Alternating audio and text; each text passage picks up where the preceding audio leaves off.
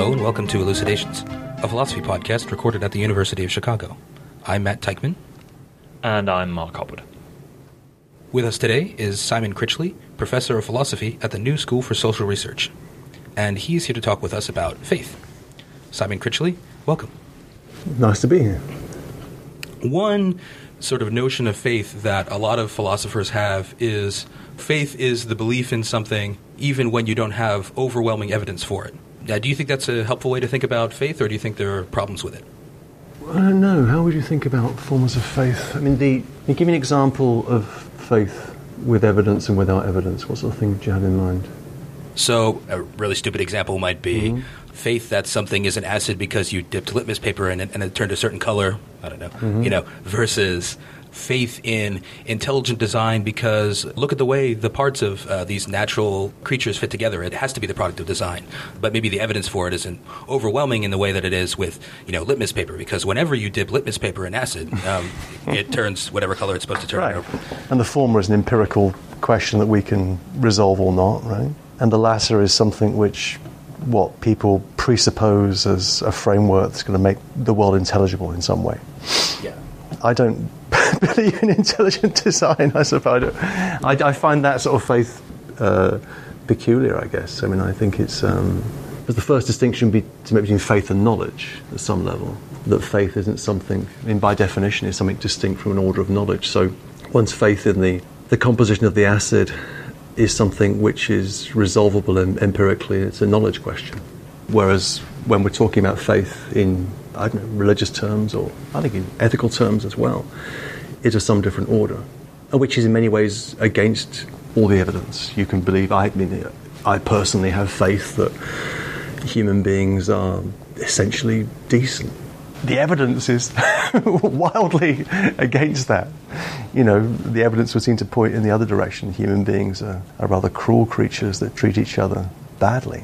But I still have a faith in the capacity for human beings to cooperate together, organize things mutually, achieve forms of solidarity, whatever it might be.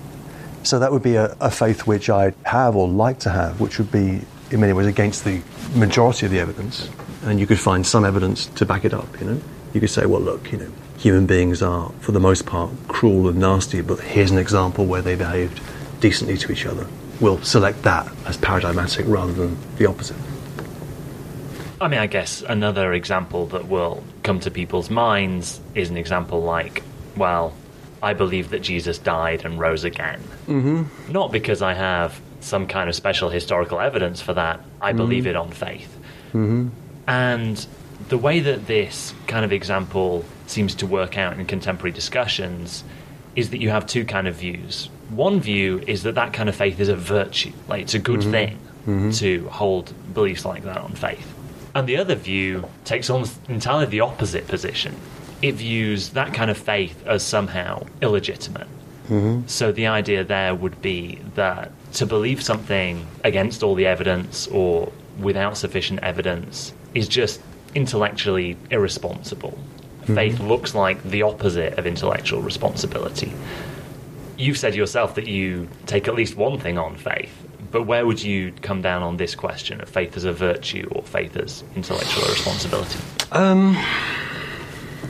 It's difficult to generalize, because if you say, that there are people that believe that Jesus was God, was Lord, was crucified, and was resurrected, and I would say that is a fable, right? It's a fable, it's a myth, it's a story, and it's a compelling one which is embedded in certain traditions. Let's just say the majority tradition in a country like the United States.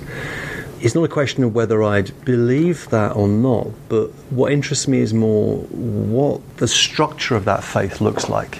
I'm here to talk a little bit about St. Paul, and there's been a renewal of interest in Paul in the last 10 years or so because of publication of Heidegger's lectures, and different texts have appeared where people of a more or less atheistic view have found something in Paul. And what they find in Paul is, if like, a structure of faith, which in his case is directed towards overwhelmingly a belief in the resurrected Christ.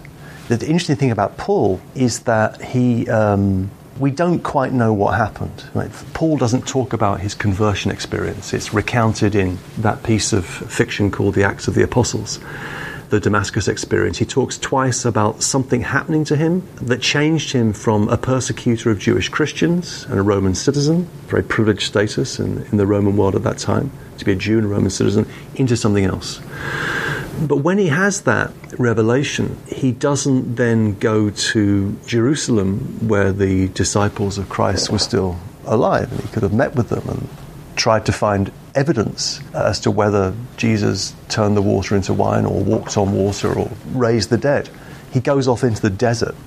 He describes it as Arabia for a period of time, and then comes back 10 years later and then begins to proselytize and build up churches. And then he does meet with Peter, the rock on which the church was to be built. So the peculiar thing about Paul as an example is you have someone that has an experience of faith in something fabulous, the resurrected Christ, but he doesn't seek historical evidence for it. And furthermore, you could say he doesn't really... It's something which is promised in the Old Testament, that there would be a Messiah, but that isn't really overwhelming evidence either. I mean, so the evidence for the existence of Jesus isn't given by prophecy.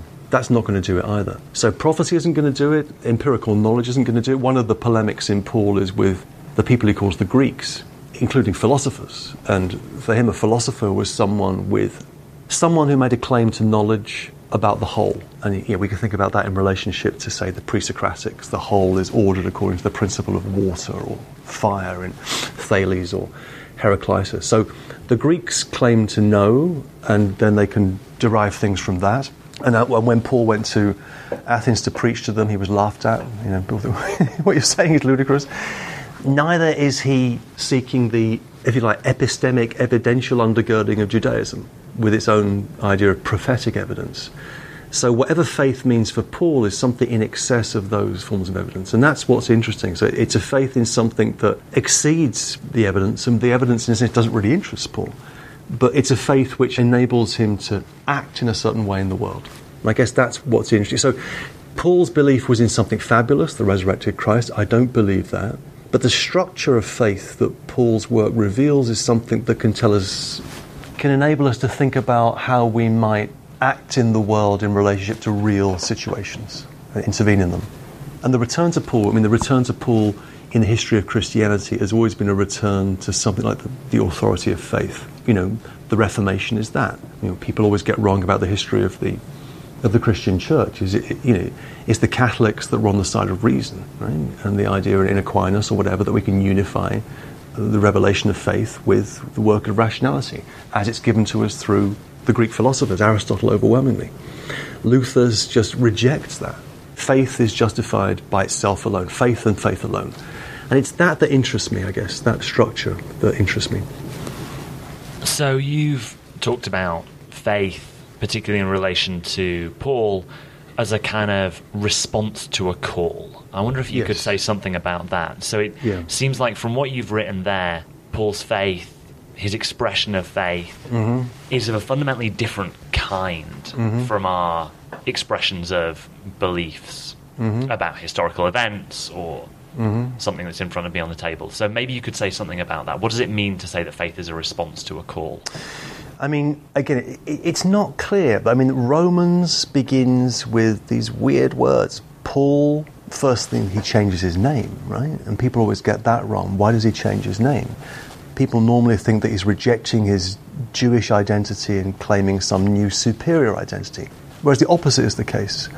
As Saul, he was a Hebrew, born of Hebrews, under the law, blameless, and a Roman citizen. So Paul had a place in the world. Saul had a place in the world. When he becomes Paul, he becomes something placeless, something diminutive, something of irrelevant. And that's the way he describes his constituency, the constituency of those people. He doesn't use the word Christian or Christianity, those people that he says in Christ. And by in Christ, he seems to mean a small political community that could basically gather around a table. Those people have no place in the world. They have no place under Roman law. They have no place under Jewish law. This is where it gets interesting, because we see that Paul presages forms of, say, political radicalism that we find, say, in forms of Marxism and anarchism and all the rest, where a small group will form in opposition to the existing state of the situation, the prevailing order of law and all the rest. So Paul becomes the slave of the Messiah who was called, right? Called. Now, we don't know what that call was, but we think it's somehow bound up with the resurrected Christ. Again, that is a fable, but what it reveals for me is something about the formation of a self in relationship to a call, or what I prefer to call a demand, an ethical demand. I've got this whole theory about what I call ethical experience, which is, theories of morality are all very nice, and we have different theories of morality that we discuss in philosophy.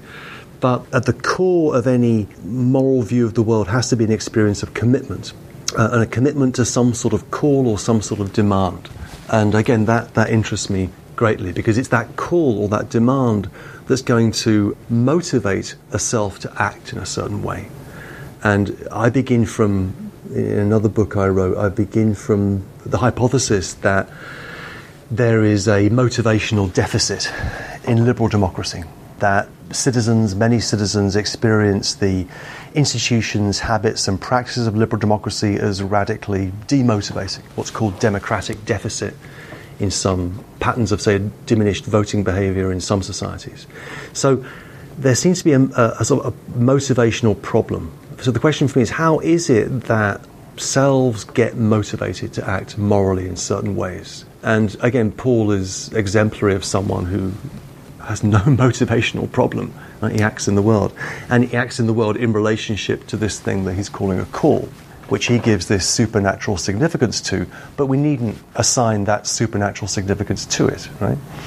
And this is where I think there's a lot of misunderstanding of religion in philosophical discourse and scientific discourse, which is that the religion stands or falls on whether its supernatural claims can be proved or not. Was God there before the Big Bang or whatever? I mean, it says, who cares? I certainly don't. I think it's the wrong way to look. Wrong place to look. What interests me more about religion is not whether people believed or not in certain supernatural entities. What interests me more is the way such a belief can lead them to act in the world. And there are certain traditions of religious thought which would say, belief in the existence or inexistence of God is neither here nor there. What matters is how you act in relationship to the neighbour, say, right? I remember listening to a debate with the great philosopher Alistair MacIntyre years and years ago, and he was debating with some theologians as to whether the ethical demand at the core of what it means to be a moral self derived from a divine command or not. And the theologians were saying, it has to flow from some divine command. God orders the world in such a way. We believe that these truths are revealed in Scripture, and that's why the demand has force. And MacIntyre said, no, it's neither here nor there. It doesn't matter whether these things are true or not. What matters is how you act. So to that extent, whether one is a theist or an atheist is neither here nor there. It's a question of how one comports oneself ethically in the world. And that's what interests me, I guess. So maybe we could get back to the example you mentioned earlier about Paul believing in the resurrection of Christ, things like that, and things like belief in a calling. So you mentioned that even for someone who themselves doesn't believe in these things, maybe you're an atheist, maybe they sound spooky, whatever, even for someone who doesn't believe in those things, the example can be of interest in everyday life situations.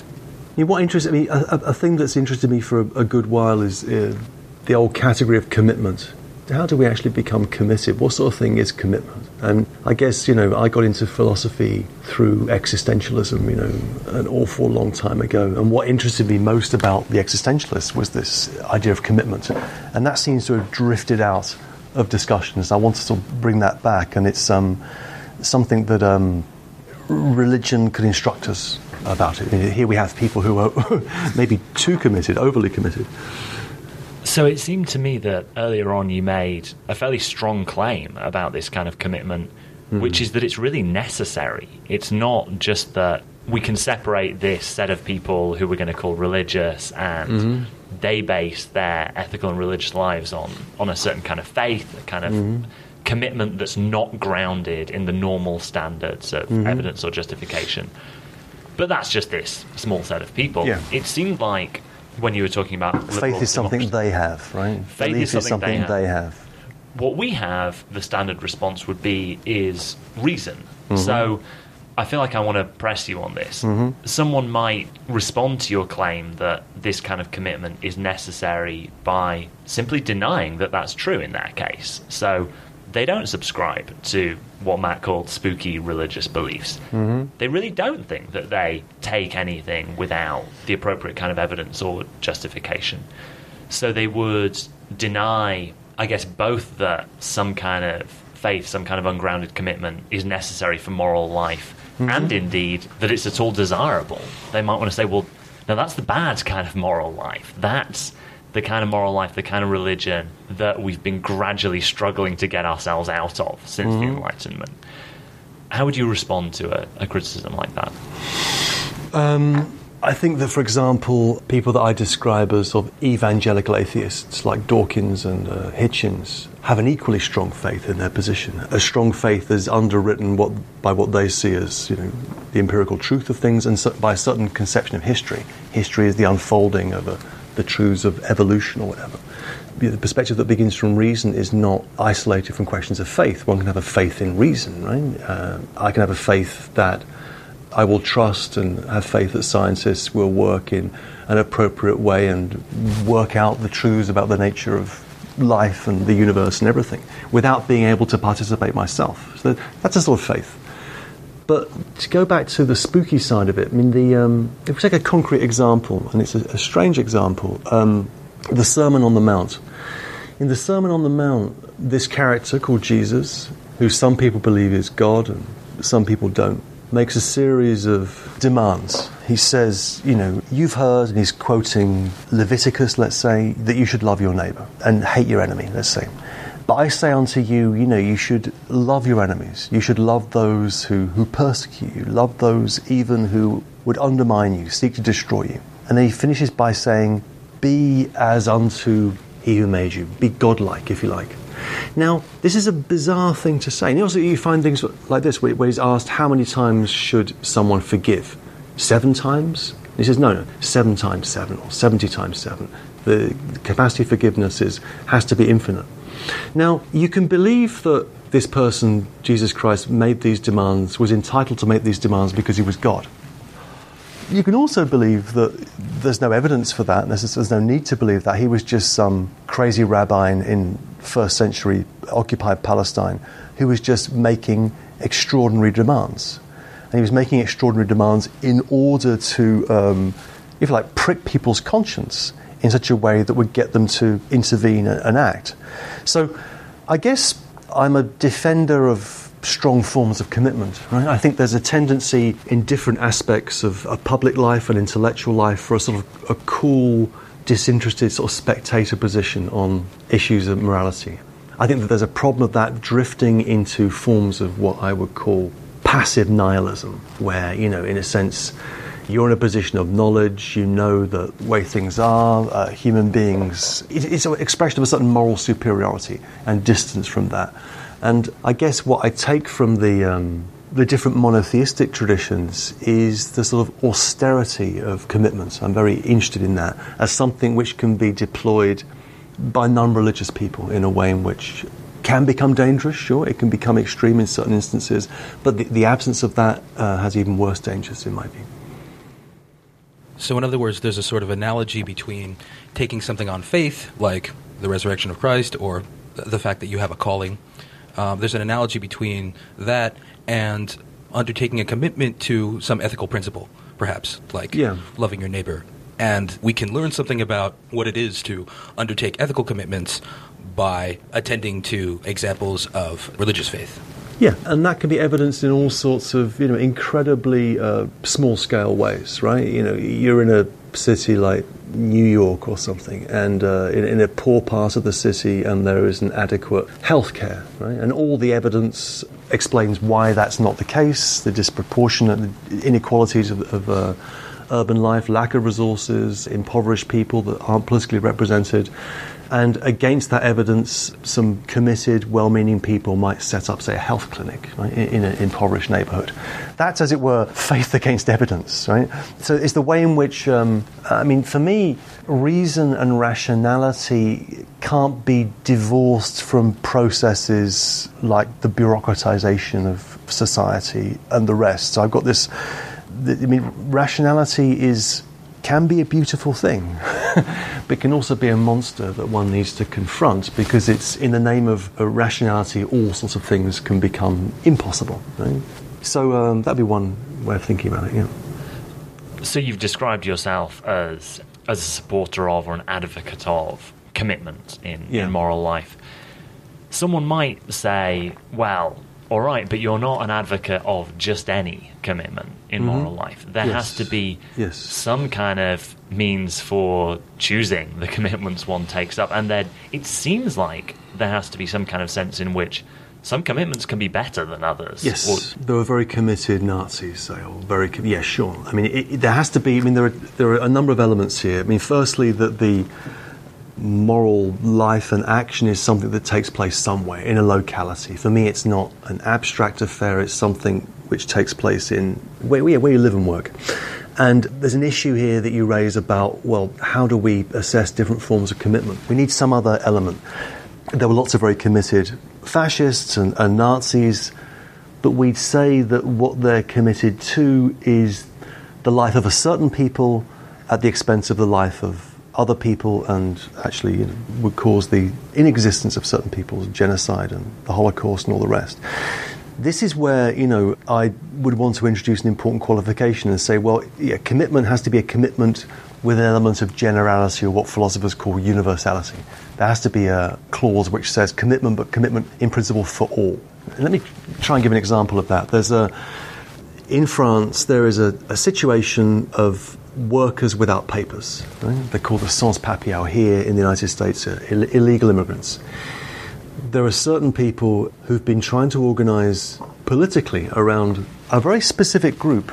We're talking about specific illegal immigrants they're called ateliers in French, or shelters, usually from certain areas of West Africa, overwhelmingly from something like Mali, who are not entitled to the privileges of usual French citizens and are threatened with the possibility of expulsion from that country.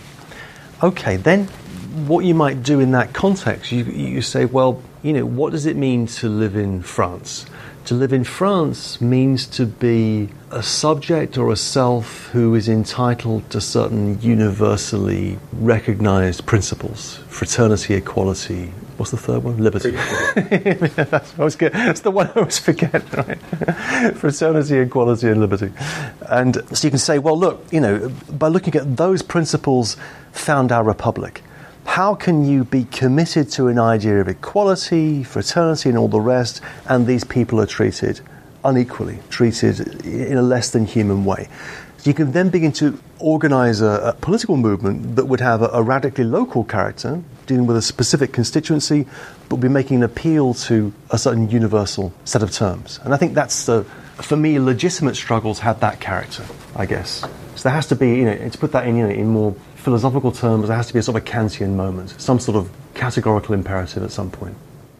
That was actually the reference that I was going to make. So this does sound like the moment in Kant where he says something of the form, to put it in your words, any kind of commitment that you're going to take up must be a commitment not just for you, but for any, he would say, rational human being. Mm-hmm. And that takes on different forms in Kant. We have, at least three forms. On the one hand, only act on a maxim that you can will to be a universal law. Only act on a maxim that you could will in what he calls a kingdom of ends, let's say some ideal political organisation of society. And thirdly, a maxim that doesn't treat the other human being as a means to an end, but as an end in themselves. And it's that third one that interests me most. It's the passage from, as it were, our concrete responsibilities towards others in a lived context, and that as being articulated in relationship to a certain notion of the general or the universal. Because the problem that Kant faced, which he recognized, was that the moral law was all very well. Having a universalistic ethics was all very well. But unless human beings would be motivated to act on such a law, it just remained abstract. Right? And this was Hegel's critique of Kant. So how do we combine that element of universality with the interest to act on that? And Kant thought that was a question finally of practical faith. A practical faith which was religious within the limits of reason alone, but still religious. And my position is not a million miles away from that. So we've been talking about various analogies between religious faith and moral issues. Do you think it's reasonable to make a comparison between religious faith and maybe certain other kinds of faith? Maybe to take another banal example, like faith that my spouse isn't cheating on me or something, or faith in my friends. It's a difficult one. I mean, I think of Othello here, right? Othello, what is the tragedy of Othello? Othello suffers from jealousy. He doesn't know whether Desdemona has been unfaithful to him, but he can't bear not knowing. And because he can't bear not knowing, he eventually murders her. It's a crude summary of the plot. So what Othello can't bear about the person he's in love with is the fact that he doesn't know ultimately whether she's faithful or not. I think love is like that. Love is about an experience of trust where you simply do not know. If you did know, then you'd be robbing that person of their humanity. You know, it's I think, and to go from the sublime to the ridiculous, I mean, think about Jeffrey Dahmer, the serial killer. You know, he didn't have much company, wasn't loved or whatever. What he wants to do was to, as it were, put human beings into some sort of comatose state that wasn't conscious but wasn't dead, and he felt he could sort of love them in some way, right? That's love as knowledge, and that's sick. Right? So when it comes to love of one's spouse, there has to be that element of trust, which is simply a leap of faith of a kind, and you don't know. Friendships, I think friendship's more difficult, and I guess there are at least two dominant views in the history of friendship, one being the Greek model, one being the Christian model. And I don't know, I think both have attractions. I mean, for Aristotle, I mean, next to the contemplative life that philosophy can afford, friendship is of huge importance, right? But friendship for Aristotle is limited to that few number of friends that one can count on, and it's a reciprocal relation, right? It's a relation of trust amongst a small number. And then we have the Christian account of friendship, which is to say, well, actually the Christian shouldn't have any friends in particular, but should love everyone through the eternal, through God. The argument, say, like Kierkegaard has, or Augustine had. Augustine feels guilty when his friend dies, not because his friend's dead, but because he feels too much for his friend, right? And he's feeling too much for a particular. So I think that there's an issue here in friendship of number, and I think both views have attractions. But you've also got to trust your friends, right? So there has to be an element of, an unknown element in the friendship relationship, which is essential. So I'd like to go back to one thing you mentioned earlier, which was a kind of political application of this point. So you mentioned this problem of motivation in liberal democracies. Yeah. Now, one might wonder where you wanted to go with that. So the point seems to be that a liberal democracy prides itself on not requiring this deep kind of faith-based commitment. It separation of the public and the private. Separation of the public and private. It considers itself neutral, based on reasons that everyone could accept. Yeah. And these are the ideals that are the ideals of the liberal society. Now, your mention of this problem of motivation suggests that where you want to go is to say that our political systems should be based on something more like faith, that there should be some kind of deeper notion of commitment at the base of them. Clearly that's an idea that some people will find disturbing, but I wondered if you could expand on it. Is that the kind of view that you want, and if so, how does it work? I mean, I was reading the other day, a couple of days ago, there's this book that just came out in English where Jürgen Habermas, the great German philosopher, is debating with Jesuit philosophers in Munich, and it's called An Awareness of What is Missing. Habermas wants to affirm a neutral liberal state governed by reason, which he thinks is based upon general norms which can be validated, right? But he recognizes as well there's a motivational problem here that just doesn't do the work. And there's something missing, namely a recognition of the dimension of faith. So he wouldn't want to organize society on the basis of faith, but if you organize society on the basis of a neutral, liberal idea of reason and law, there's going to be this deficit. Now we can say, well, that deficit is just fine, we just accept the division between the public and the private, which is the way someone like Richard Rorty goes. We just say we can be a liberal in one sphere, and then you can read Proust and Nabokov at home, and the two things don't have to link up. I have problems with that. I don't want to base. I mean, my personal political views are rather extreme. I think that the motivational deficit in liberal democracy opens up the possibility for new forms of political engagement at a distance from the liberal state, and which can be organised in different ways. I mean, the political tradition that most interests me is anarchism. And anarchism, contrary to popular belief, is not about disorder, it's about other forms of order which are based upon forms of local autonomy. So the anarchist vision of society would be one where society is rooted in a social bond and in values like mutuality, cooperation and solidarity, the universal terms, but which have to be lived at a local level. And so I see the state as a limitation on human existence. And so therefore that motivational deficit, I think, is something which can open up new forms of political engagement. And I think, furthermore, that's possibly what we're witnessing at the moment. If we look at, say, a concrete context, like what's happening in Greece, where there's a stark conflict between the state, which is trying to force through a budget which is being dictated by the EU at the behest of international finance capital and investment and people, right, who are objecting to that. Why should we pay for this? Why should we suffer when it wasn't our fault? And so what you see in that concrete situation is, one possibility where the realm of the state and the realm of something like civil society and social life can begin to fall apart. I don't see that as a threat of disorder. I see that as the possibility of new forms of organisation, new forms of order. In a peculiar way, I welcome the motivational deficit in liberal democracy because it opens up new forms of thinking about politics. Okay, and with that toast to new forms of order, I'd like to thank you for joining us both. Simon Critchley. Thank you very much. Thank you for listening. To listen to future episodes of Elucidations, you may consult our website at philosophy.uchicago.edu/podcasts.